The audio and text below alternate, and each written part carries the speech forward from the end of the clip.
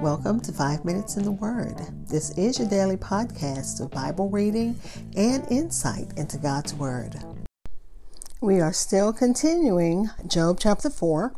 This is still the first speech of Eliphaz.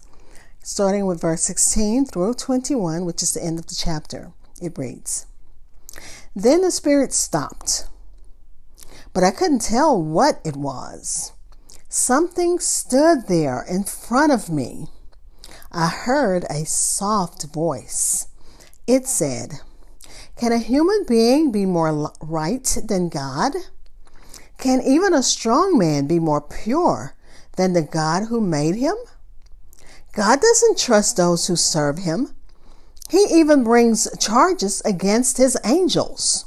So he'll certainly find fault with human beings. After all, they were made out of dust. They can be crushed more easily than a moth.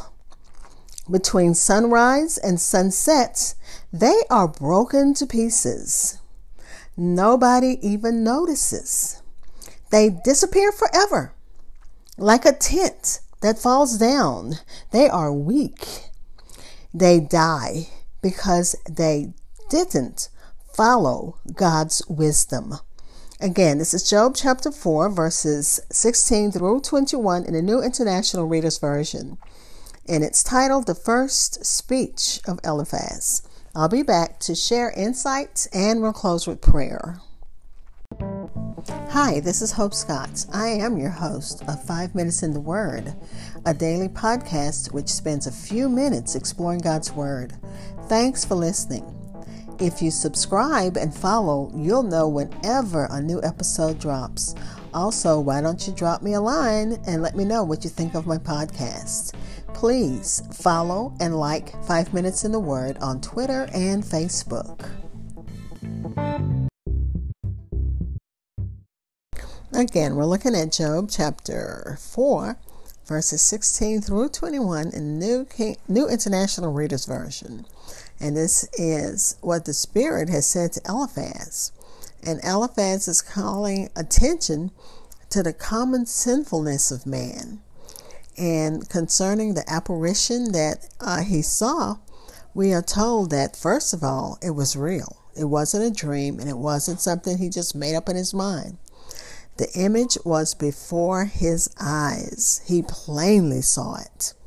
The idea that Eliphaz wanted to bring to Job is that, Job, you have sinned, and we all have sinned. And there's no great shame in admitting that you have sinned. And that is probably why this calamity has come upon you.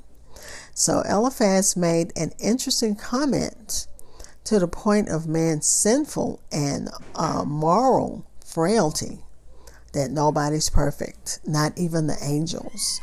He said the angels have fallen into error.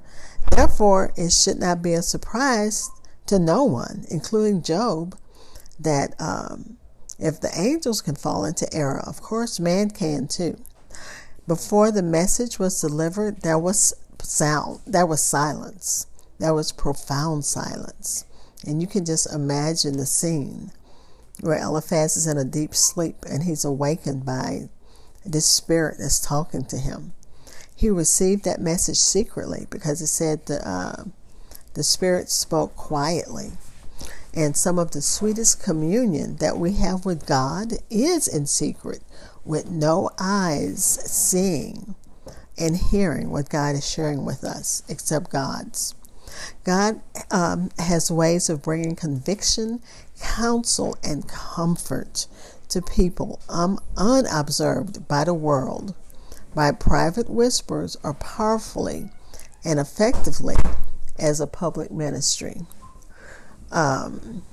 With that still small voice, that message was delivered, and it was this: shall mortal man be more than God, the immortal God? Shall a man be thought of or pretend to be more pure than his maker?